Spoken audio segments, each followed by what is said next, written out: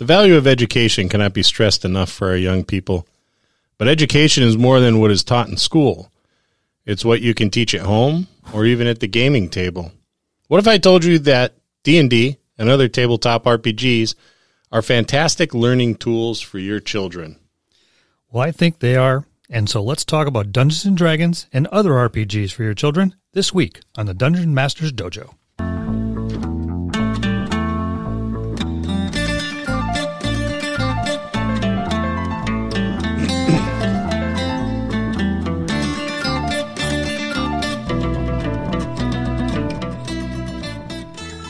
Greetings and salutations, fellow DMs, GMs, referees, judges, game operation directors, and all other varieties of storyteller. I am Lou, and these are your Dungeon Masters. I'm Scott. And I'm Bill. Welcome back to the dojo. D&D and other RPG games for children, aren't these games for adults? No, I don't think so. Well, it wasn't when I got started. Not me either. I mean, I was barely out of my infancy when D&D was first starting, so I mean, I was 7 years old when I started. So that was 10. Is that a good age to start? I think maybe a little bit later than that. 10, 12 is probably a solid number where you got to make sure they had the mental faculties. I was a little wild when I was a kid and desperately needed some direction. So for me, that's where gaming was put in my lap and gave me an outlet for my overactive imagination. So instead of acting out everywhere else, I acted out in the game. And so I was kind of maybe would be one of the exceptions, but I think 10 to 12 is a pretty good age where kids have a much better understanding of a lot of the morale points that you're going to be going over in Dungeons and Dragons. I think it's a great age range to start at too. 10 to 12 is perfect in my opinion, but it's there's no such thing really as too late either. Oh no, we have children in our group that started in their 30s. Yeah, and they're doing just fine. Yep. I think Kenny is one of those. I knew you were going to say that. Well, because he is really. I think he's one of the latest newcomers. He's our late bloomer. Yep. But Kenny's perfect example of it's never too late to start. And we could do a whole episode on the benefits of tabletop RPGs for older people, which we probably should do because now we're older people. But yeah, it's great getting these kids involved in this sort of thing. And if you're an educator or you work with children in any capacity, start a D&D club. Meet regularly. One of our group, Marcus, is just that. Yes, he did. Yeah. He started at he's in his school, and he started a D&D club at his school. It's a great thing to do. And he comes to our game and takes some of the stuff he sees with us and pares it down quite a bit, and then he reuses it with them. Yep, he actually changes pretty much the rating. Pretty much, Yeah. We're kind of rated R. He brings it down to PG-13ish. Yeah. And well, you look at our group, and there's 3 of them in our group that used to be Bill's Boy Scouts. Correct. That's right. Yes, I forgot about that. We'd go camping quite often, and while we were in the cabins and with decent weather, we'd break out the books and the dice, and we would have adventures right there by the fireside. And yeah, there's 3 of them that were my kids, and they came up and they're still playing today. They're phenomenal players. 27 years later. Yeah, they're very good. I'm taking all the credit for that. Well, you should. Yeah. You kind of molded them. No, I probably shouldn't, but I'm going to because they're not here to defend themselves. Well, true, but you molded them in the way that they should be playing the game the way it should be played. I would hope I was an influence. Yeah. I would hope. I mean, they definitely have their different styles. Every single one of them, they have their different styles. We've gone over the type of game players, and we can pick each one of them very easily. You know which one you are. Yeah, you know which one you are, guys. But yeah, I will take a little bit of credit in getting them started, and I hope I've influenced them at least enough to keep playing. And I think that's one of the reasons they keep coming back, and they come here and game with us on a regular basis. Yeah, and both Matt and Tom are very, very competent GMs in their own right. Oh, that they are. Mm-hmm. Which is to your credit as well. You kind of graduate, I think. It's almost like going to graduate school when you get to sit at the head of the table, and you run a game and you do it well. And they both do it very, very well. Two totally different play styles, two totally different styles of running the game, and very different from one another and different from both Bill and I. Right. But how do we present the game to these young kids? How do we start it off where we don't make it too intense for them? Start small. I think in everything you do related to any of these games like this, start small. Especially, educators. I mean, a lot of you have children, so you see what they are interested in, things like that. So bring some of their interest into the game, but just expand on it and let them use their imagination. And that we don't see a lot of anymore either. Kids using their imagination. No, they're in their tablets or their phones or whatever. The games else. do all the thinking for them these days. Where this, you have to do your own thinking, and it exercises the brain. It exercises their social skills. They have to deal with people. They have to do, whether it's the actual person sitting across from the table from them or the NPC. They have to develop social skills, which is very, very helpful as well. Yeah, and it's something that requires interaction with other individuals personally. Mm-hmm.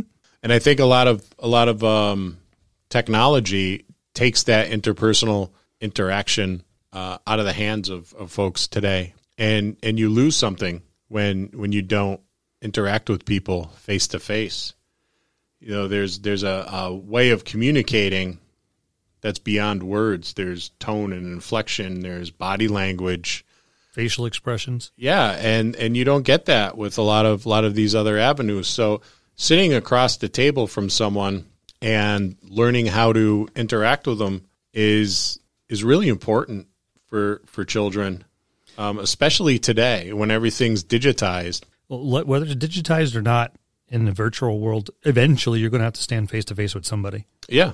And dealing with the people and dealing with the issues that we present on the table for children, the problem solving, the monsters, how do we get around this? Imagination is part of it. Creativity and problem solving is another. How do you come up with the answer for the problems? And you work in cooperation with the people with you to come up with the answer. And that helps build your problem solving, your imagination, your creativity, and your social skills. Teamwork. Yeah. It kind of trains them to start thinking as a team, or as not just me or my way, or it's the highway type thing. I work in a supermarket. I don't know how many times I've seen kids throw full-blown tantrums, and I'm not talking young children. Children at this age, 10, 12, 13, throwing tantrums because they're not getting their box of Twinkies because they're acting out. Well, this is an avenue for them to act out and not be that bratty little kid, not be violent. I'm not going to go out in the backyard and I'm ticked off and I'm going to throw rocks at the neighbor's cat. This is an outlet for them, and a good outlet if it's done correctly. Yeah, and I think a game like D&D, and this is going to sound weird saying it because of just the sort of things you do in the game, but I really think a game like D&D can help reduce violence. Oh, yeah. And you learn to solve problems with more effective means. I mean, granted, there's going to be the swords and the bows and the battles and stuff like that, but every encounter isn't about that. Well, there's a difference between combat and violence. That's what I was just about to say. Everything doesn't need to be shot or stabbed or slashed. They really have to think about what their target is. Do you know who this is coming? Doesn't that sound weird coming out of? I looked around for another mic. I thought maybe we had a guest visitor here. So no, it's me. Wow, jeez. But Lou's right. When he brings that up, it's not every problem is solved through violent means, and certainly in the real world, we have of course there's terrible instances where violence is perpetrated upon other people, but for the most part, in the workplace, you're not scuffling at the water cooler. You're learning how to work and get along with other individuals that may have different ideologies than you, different work ethics, that sort of thing. So it's really important, and I really think that games like this can help young people to develop that skill. It sets a foundation. Yeah. It sets a foundation. It sets something to build upon. Well, like you said in one of our other episodes, it was one of our 5 play styles, somebody's going to pick up that leadership role, and everybody's going to actually start following them eventually. Yep. And they're going to learn from that because, this is the right way to do it. I shouldn't do it this way. Did he take a different medication before he got here or something? Who are you? I had a drink. Mellowed him right out. Don't drink, children. It's bad for you. This is why we have an explicit rating. Yes. Okay. That's why. We're talking to the game masters. We're not talking to the children themselves. Yes. Exactly. Fortunately. That's what I mean, too. I should have clarified myself. Sorry. But, I mean, to that point, it does teach the kids to challenge established rules. Yeah. Yeah. And I, you know what? There's, the key to that is to do so effectively, right? Challenging rules is fine as long as you do so constructively. Oh, absolutely. Right. And I do think that that's something that's exercised with Dungeons and Dragons and other tabletop RPGs. Right. Well, when you're going through town, you can't just walk into the general store and grab stuff because you want it. Yeah. You have to purchase it. Yep. There are consequences when you do things wrong. And that's another thing that I think this can teach is consequence. Yeah. Consequences they're a natural result of your actions, be they good or otherwise, right? Mm-hmm. And I think a good example of that, and this comes right on the heels of doing our sci-fi campaign episode, is Star Trek did a very good job in the 60s of challenging established rules and did it in such a fashion that it was done gracefully. And I think a tabletop RPG in a fantasy or even a sci-fi setting can speak to social commentary much in the same way that Star Trek did back in the 60s. I mean, with kids, you got to sugarcoat it a little bit. Yeah. You don't want to come out hardcore. But yeah, you very easily bring up some real world issues and see how they deal with it. And then through your NPCs, through the directive of the game master, show them what's right, show them what's wrong, show them, what's going to happen if you do the wrong thing and what's going to happen if you do the right thing. Right, because even in this instance, the GM is just not the director or the storyteller. He's actually the influencer for these kids as well. Very much so. Yeah, you are that, positive, hopefully positive male or female role model that sadly is oftentimes absent in young people's lives today. And, even if they're not in a situation where there's the absence of a strong and positive male or female role model, you can be yet another one of those role models, one of those positive influences for children. And you can never have too many positive influences. You really can't. And it's a good thing because sometimes these kids will look forward to, I'm going to go play a game with whoever today. And that whoever may not even know that they're that much of an influence. So they have to keep that in mind as well. Yeah. Yeah, most definitely. I should always be at the forefront. Well, I get a little hints of that every now and then. As I mentioned, I'm a scout leader, and I've been in scouting forever. Actually, even longer than I've been playing tabletop role-playing games. And I see a lot of now adults come up and, some of the best times I ever had was in scouting. And I try to keep that firm but fair persona when I'm a scoutmaster. I'll goof around a little bit, but, I am the authoritarian. It's my role. It is the dictatorship, and I am king. I have the last word on everything, and I try to make sure that they are instilled with decent values, and they do the right thing. And when we go into the woods, you leave it better than you found it. If you see trash, you pick it up. It's little things like that. Well, you take those little things and you roll it into your game, and you give them the same little instances here and there. And later in life, I found out that I have had an influence and a positive influence on an awful lot of kids. And that's a good feeling. That's why I'm still doing it. And the same thing with the game, in the gameplay. You get up at the head of the table, and like you mentioned earlier, 3 of my kids now play with us on a regular basis. They're all in their 30s. 40s 40, some of them, yeah. A couple of them in their 40s. And they still come back. And, that's a pretty good feeling for an ancient dinosaur like me. I think when you start a game like this with young people that aren't yours, right? They're not your children. They're somebody else's. It's important to have some dialogue with their parents or guardians. This is, when your children come over on Friday to hang out with, my children This is a game that we play. This is what it's all about. Here's some resources you could do to look it up. And the content is always age appropriate.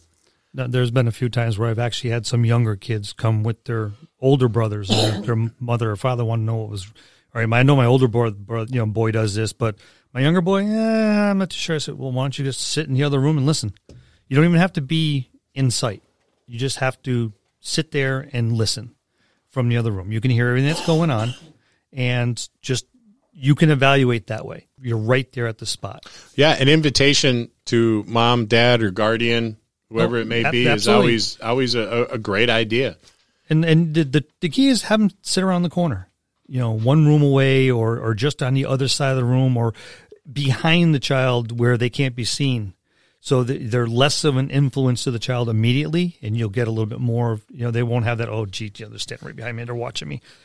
Just say, oh, no, they're in the other room, you're good. And once they get involved in the game, they're going to forget that my parent, guardian is sitting in the other room. They're just going to have a good old time.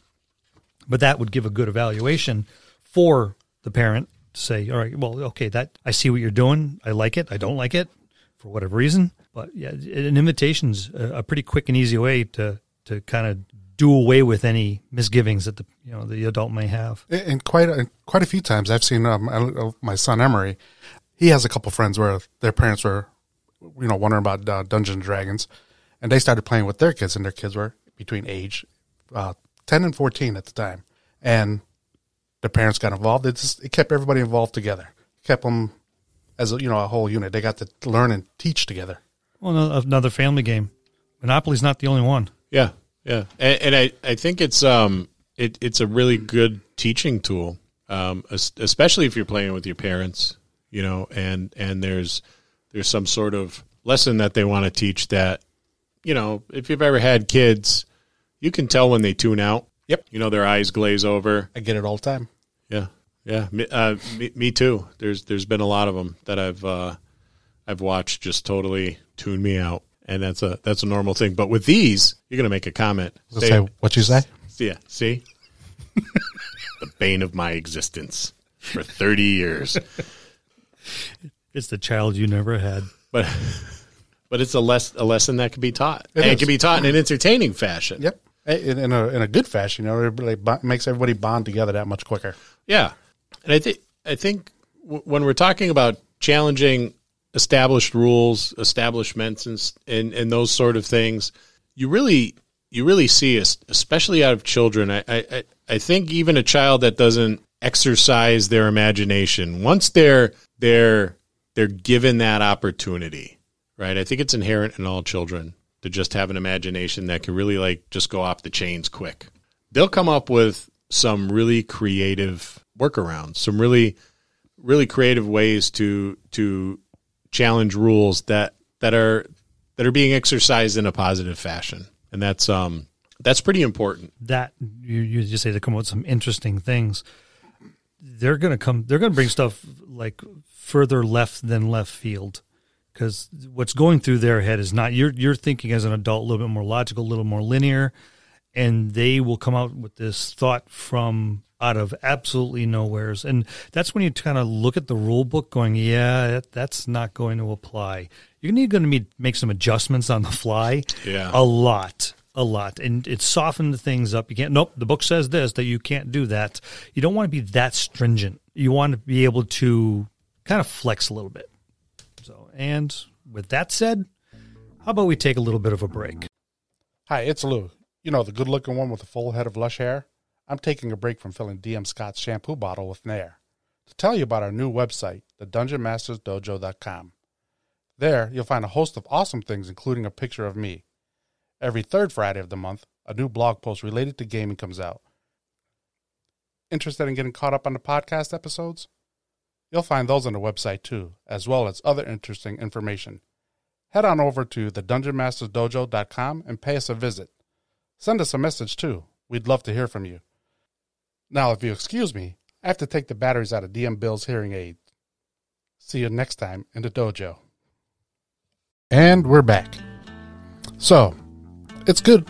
It's a good game, as we know, but it's a cooperative game that teaches teamwork as well. Yeah. Teamwork's important. especially for that's just it. It's a cooperative game, and you have a adventuring party. You have a team for a reason.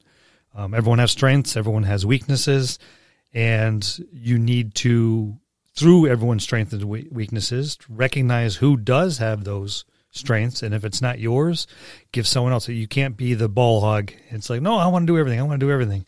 They're going to learn that sometimes it's better to pass off the responsibility to someone else or ask someone else to do it. If you're the party leader, recognize the strengths and ask them to do it. Not even that. I think even like when we talk about cooperation, it teaches them to share, things that they may find as well. That's huge in cooperation. You just don't hog everything for yourself. The object is not to win at D&D. Well, but in the beginning, they don't know that, so we have to teach them that. You have to teach them that, yeah. Yeah, and because there's really no winning at D&D, you always do better when you perform as a cohesive unit. Mm-hmm.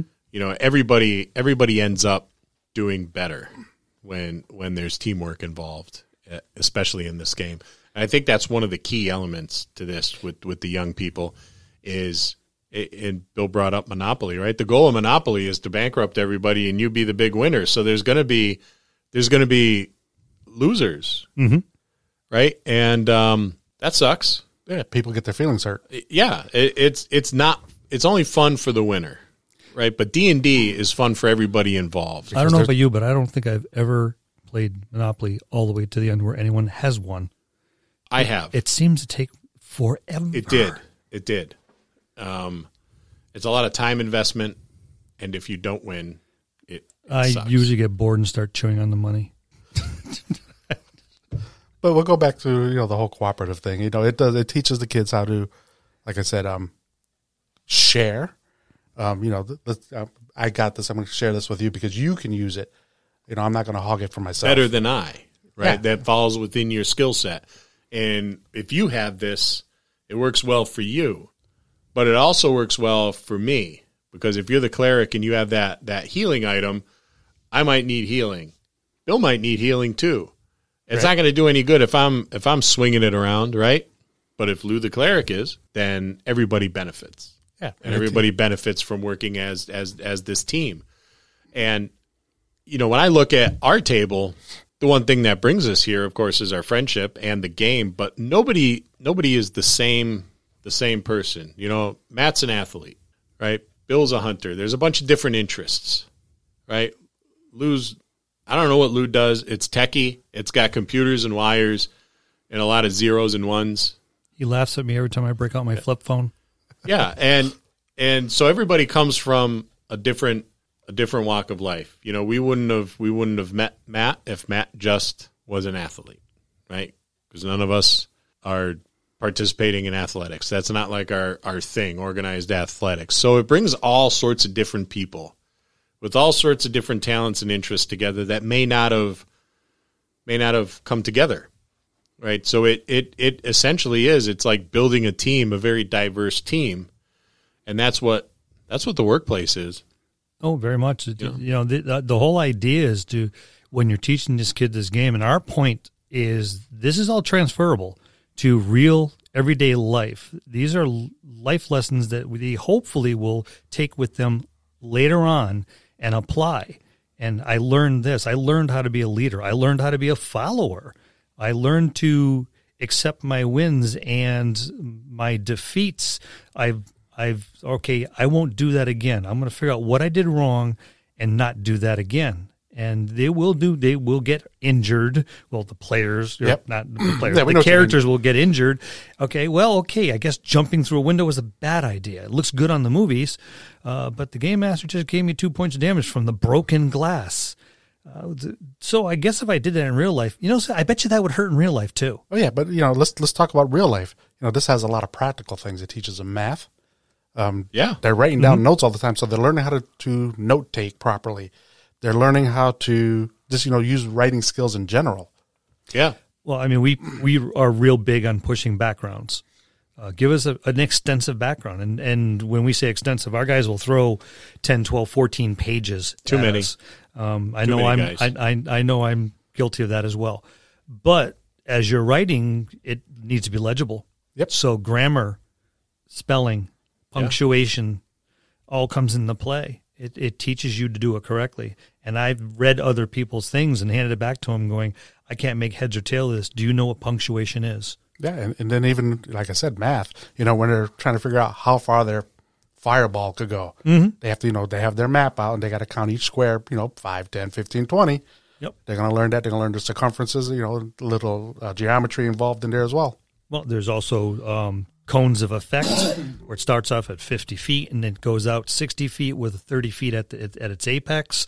So they're like, what? Okay, so now we're thinking on, they said, a geometry. We're thinking in 3 dimensions. Yeah. Things Encumbrance. Things fly. Encumbrance. How much weight can I carry? How strong am I? So, all right, total up. The book tells you how much everything weighs. Total all up. How much are you carrying? 216 pounds, and your strength says you can carry 90. Well, I guess you're setting a bunch of stuff aside, aren't you? What are you getting rid of? Yep. And they're going to have to learn to do that. And like I said, math comes into play, a variety of calculations, your spell effects, especially when you get into your spell casting, there's a lot of math involved in that. For an older individual, a lot of it's off the top of your head. For the kids at 10, 12, when they're still learning, their area of effects and their fractions and transferring anything into 3D, line of sight. Line of sight's a simple thing, you would think, for an archer. Try to explain that in-game mechanics to a child of 10 years old going, no, you can't fire your bow. Why? There's a tree in the way. Yeah. Yeah, I think math is a dry subject. I hated math. I know people that loved math. That's me. I hated math. I was terrible at math. I had zero interest in math.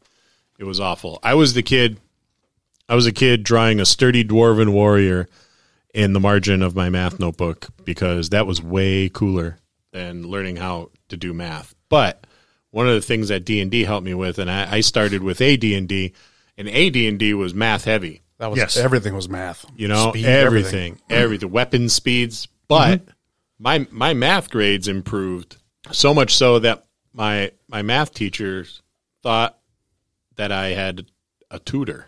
You did. D&D. Yep. And Gary Gygax. Thank you, Gary. Yes, thank you. God rest his soul. So it makes certain aspects of learning very, very fun, especially when they may not be engaging for these children. But when you put it in the context of a game. Well, here's a bunch of math, and at the end there's a fireball involved. Yeah. Math suddenly looks really cool. Or budgeting. Before 5th edition gave you, chainmail armor or studded leather armor and like this equipment package for your character. Yeah, you rolled. You started with starting gold. Yep. And then you had to go out and buy what you needed. And you had the budget. Yep. And that was hard.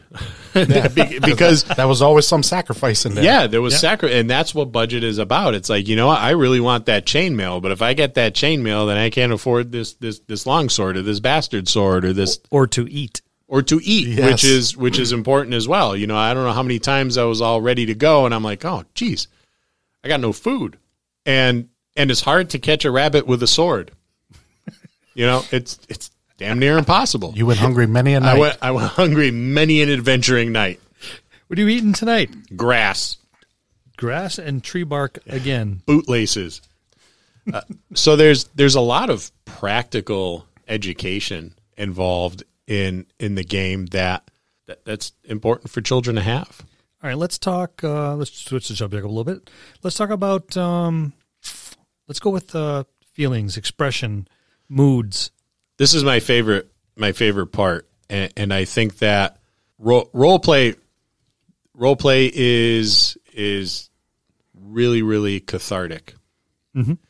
For adults. It's used in therapy for adults. Children know how they feel. They just have a hard time expressing it. So, they constructively. Their feelings come out in behaviors. So role play affords them the opportunity to kind of express that in a positive fashion. I'm not expressing it because it's me. I'm expressing it because this is my character. This is my wizard. This is my warrior or ranger or whatever have you. And it grants them that opportunity to kind of express their feelings on certain topics, which I think could be very, very healthy for them. Agreed. I know, like I said, when I started, I had an overactive imagination and was prone to act out in some very interesting ways. There was one point where I was taking suction cup action figures and dumping them in a bucket of water and hucking them off a bridge onto oncoming cars. Not exactly proud of that today. Back then it was wicked cool. But it's things like that, were on the brink of getting me into some very serious trouble. And some adults recognized this and said, no, we have an outlet for you. And one of my best friends, his younger brother, and a couple of others got together, and the older brother says, here, try this, and presented the game to us when it first came out. And that's exactly it. Now you can act out in a different fashion. It's like, okay, I was frustrated with X, got into an argument with my little brother again. Right. Well, I'm not taking it out on my little brother. I'm going to take it out on that goblin. Well, and at the same time, again, you learn consequence in the game as well. Oh, absolutely. Absolutely. There's always something else. But, I mean, it gave you, like to Scott's point, it's therapeutic. Mm-hmm. It's therapeutic. And a lot of times you can analyze the kids, and if they come every Wednesday evening for an hour and a half, 2 hours to game, and every evening the same kid is going through patterns of how he's acting, you could recognize those patterns, and you might want to address pull aside, talk to the parents saying, I don't know why, but every single time he sees this, it becomes an issue. He either, doesn't want to play anymore, or he acts out, and no matter what the circumstances is, I'm going to hack it. I'm going to hit it with a sword. I'm going to hit it with a chair. I'm going to hit it with another player. I mean, there's something triggering there, and, you might want to talk to the parents about it. And as an adult, you would notice these things where the kids aren't. So you might want to keep an eye on it, because, like I said, they show their feelings on their sleeves. I mean, they just come spilling out. Now, it may not be articulated correctly or in an exact fashion, but the basic anger or shyness or confusion is going to be there. And you'll sometimes see some patterns, and it's something that you could help address. And it might be something minor. Hopefully it's something minor. Yeah. Even though, when you bring up shyness, and when I started playing D&D, I was a relatively shy kid, and a lot of the other kids that I played with were shy as well. They didn't say a lot. They were the quiet kids, and through the game, they kind of came out of their shell, and they learned how to express themselves, and that was really good for them. It was really really good for me as a young kid to be able to do that. And back when I started, it was kind of like that was the game that was the for the nerdy kids or the geeky kids, So that's what we were. That's how we were labeled. We're the geeky kids that like playing the game that's got a lot of math, or it's got dragons in it and all sorts of silliness. But that was a good outlet for us. Mm-hmm. Well, and when we started gaming, there wasn't nearly as many distractions available. Now there's countless video games, and just the fact that they have a miniaturized, high-powered computer in their pocket called a phone. We didn't have that. We had books. We had 4 channels on TV. If you're really lucky and you had the area antenna with a little rotary antenna, you might be able to pick up one more channel from the next state over on a good day. So you had 5 channels. Yay! Yeah, and back then your remote control was the kid. The kid. Get up there and change turn it to channel 3. Yeah, exactly. So these days there's so many other different distractions that are mindless. TV's mindless. A lot of these role-playing games, or the video games, they'll say, oh, no, you got to learn this and you got to learn that. Yeah, okay, I can see in a technological world where a lot of these games, eye-hand coordination, I guess, maybe. Well, I think you're learning more patterns in those electronic, the video games, where in this, there's no pattern to anything. Oh, no. You have to be mind wide open. It is very, very random. That's why, the dice are random. You're not entirely sure what the outcome is going to be. That's why you're rolling the dice. It's very empowering too, to a child who can be otherwise disempowered. You know, think back to your childhood. There was you didn't have a lot of control over much. You know, you had those expectations your parents laid out. You know, you went to school. You had no choice in that. You came home after school. You had no choice in that. You did your homework. You know, you ate your vegetables. Did your chores. And D&D was a very empowering thing because everything was your choice. Yeah, you had control. Yeah. You had at least control of what you were going to do. Yeah. Or tried to do. If you can think of it, you can try it. I'm going to jump on the table and dance. Why? Because I want to jump on the table and dance. Okay, jump on the table and dance. Roll decks, make sure you don't fall off. Yeah, and that sort of empowerment is very healthy for kids because that's going to be something that they're going to need to learn and control, is that free will of theirs when they hit the adult world or even just the teenage world. Teenage world is tumultuous enough. Yeah. When the hormones are raging and all of a sudden there's this entire other group of people that have different body parts than you. Yeah. Yep. And you start noticing those, and that becomes your world. Yep. You start becoming interested in companionship. Mm-hmm. That's a big part of this too. Yeah. Is that companionship, forging relationships? We have friends, alliances, you know, a little bit of everything. Yeah. 30 some odd years playing D&D with the same people because we sat at the gaming table once. We're like, geez, I like this game. I like these people here. And, you know, I had a hair loss later and we're still here. Well, some of us still have hair. Some of us still have hair. Some of us haven't been running the table with you on it. That's why. Let's see. I game mastered for Lou and I have no hair. And Scott game mastered for Lou and None. He has no hair. And Lou has this wonderful Captain Fantastic gray streak thing going in his hair. So, because he still has hair. He's like a discount Mr. Fantastic. That's it. That's it. It's the Walmart version. Reed Richards. All right. So we've mentioned this a couple times earlier. Consequences for your choices. That brings up, you know, that's a whole thing that little kids need to learn. You know, there's consequences for whatever you do, good or bad. Absolutely. And in today's culture where nothing's ever their fault. It's always someone else's fault these days. It seems that way. There's consequences to your choices. Yes, that orc jumped out and you slew the orc. Great. But what about the other one that's seen it happen and runs back and tells all the other orcs? The rest of the tribe is angry, and now you have that to contend with. Mm-hmm. That's nothing that you really don't want to contend with, so you shouldn't do it. You're playing the rogue. You go into town, well, I'm going to steal this, and I'm going to steal that, and I'm going to pick up that, and I'm going to pick up that. What if you get caught? Oh, and you will get caught. You will get caught. You will get caught. Okay, now you're going to be put in jail. All things you took are going to be taken away from you, along with the stuff that you didn't take. The stuff that was yours is no longer yours. Yep. You're in jail. You will now have to pay a fine with money you don't have anymore. Or because you bought that long sword. Because you bought the long sword. Well, and it's true. You overspend sometimes. You go hungry. Yeah, it's ramen noodles, and that's if you can afford that. Right.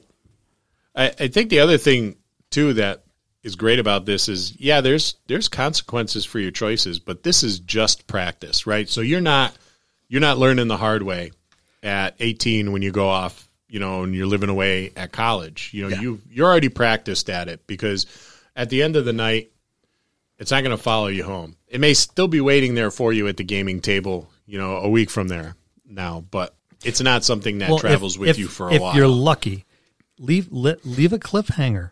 Yeah. Oh, you were caught. They're threatening to cut your finger off or pay 100 gold pieces. Now, they just took everything you own. You have no money. You have a group you're traveling with. Are they going to come up with 100 gold pieces? And now you got to pay them back. I mean, you don't have to be really drastic. You don't have to be graphic. Remember, these are kids. Yeah. Now, granted, they've seen worse in some of the video games, but let's try not to emulate the video games. You know, but then leave it there. There's lessons to be learned. Let them mull it over for the whole week. Yeah, and they could come back with a creative response to you. I don't have money, and the whole party doesn't have that kind of money, but maybe I can, you know, perform a service for you.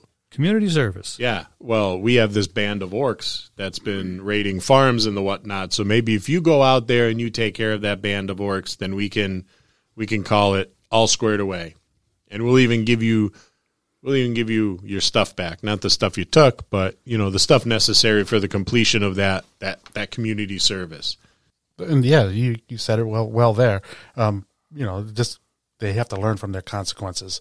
They just can't, like you said, go out and do things without thinking there's going to be no repercussions. Yeah, it's practice in the decision-making process, and I think everybody needs that because it seems awfully unfair to thrust a child upon the world. And when I say child, I mean even as old as 20 with very limited experience in decision-making. Well, if you're at home and mom and dad takes care of the finances, they take care of the food, they pay for the cable, they pay for your phone, you get 16, you get a part-time job. Well, all you got to do is put a little bit of money in the bank, and they give you a little bit more money, and now you have a car, and you're on their insurance. And then you hit 21, and it's like, okay, you go to college, and all that goes away. We're going to pay for your college fund, but we can't pay for anything else. You need to get a job. It's like, well, I have to buy my own food. I have to cook my own food. Yeah. All of a sudden, reality can be really harsh. Yep, that's the real world. It's the real world. It can be really harsh. And not saying that we're going to learn how to cook gourmet meals by playing D&D, but you're going to learn to budget your money so you can have food to eat while playing D&D. You're going to be able to realize that you need to be able to have somewhere to live. You're not going to just throw a tarp up with your horse, if you're lucky to have one, out in the woods, because the farmer may not want you on his property. That's right. So what about modifying, because this is an adult game, what about modifying it down for children? There is something that Wizards of the Coast did that was really, really cool. And they have these things called Young Adventurers Guides. And I bought a couple of them for a young guy that was asking me about D&D, and they're all over Amazon. They're like between $5 and $8, so they're really, really affordable. They're a rule set. They're nice hardcover books. They got some nice artwork on them, and they're up to I think like 5 of them now. You got warriors and weapons, monsters and creatures, dungeons and tombs, wizards and spells, beasts and behemoths. So it's a Dungeons and Dragons rule set that's perfect and was designed for children. So that's a good place to start. In my opinion, is with those books. I wish I had something like that when I was younger. Yeah, because we were muddling through those books written by Gary Gygax, those AD&D books, and I got the impression that they weren't meant for the 10-year-old me that was reading them, because they were complicated. Yes, they were, and they're still kind of complicated when you go back and you're looking at them now, especially after playing 5th edition for 4 or 5 years. Yeah, they seem really like cumbersome, very heavy. Yeah, so my suggestion, go with those, to start. As far as modifying, I mean, describe your monsters, but you don't want to give these kids nightmares. They are kids. Yeah. Right. Yeah. So let's keep the graphics on the down low. Describe your monsters, round off the corners. The fangs don't have to be all that long. I mean, you don't have to give flesh-rending descriptions of these. You don't want to terrify the kids. Tone it down a little bit. And when it comes to actual combat, give them air to the side of the players. Give them the grace. And all right, they're missing. All right. Oh, gee, so's my guy. Gee, all right. Oh, yeah, you got him. Fudge the numbers if you have to. Give them the victories.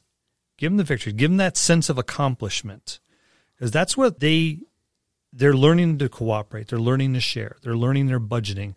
They're learning an awful lot of stuff. Positive reinforcement's a great way to make sure it sticks. Yeah.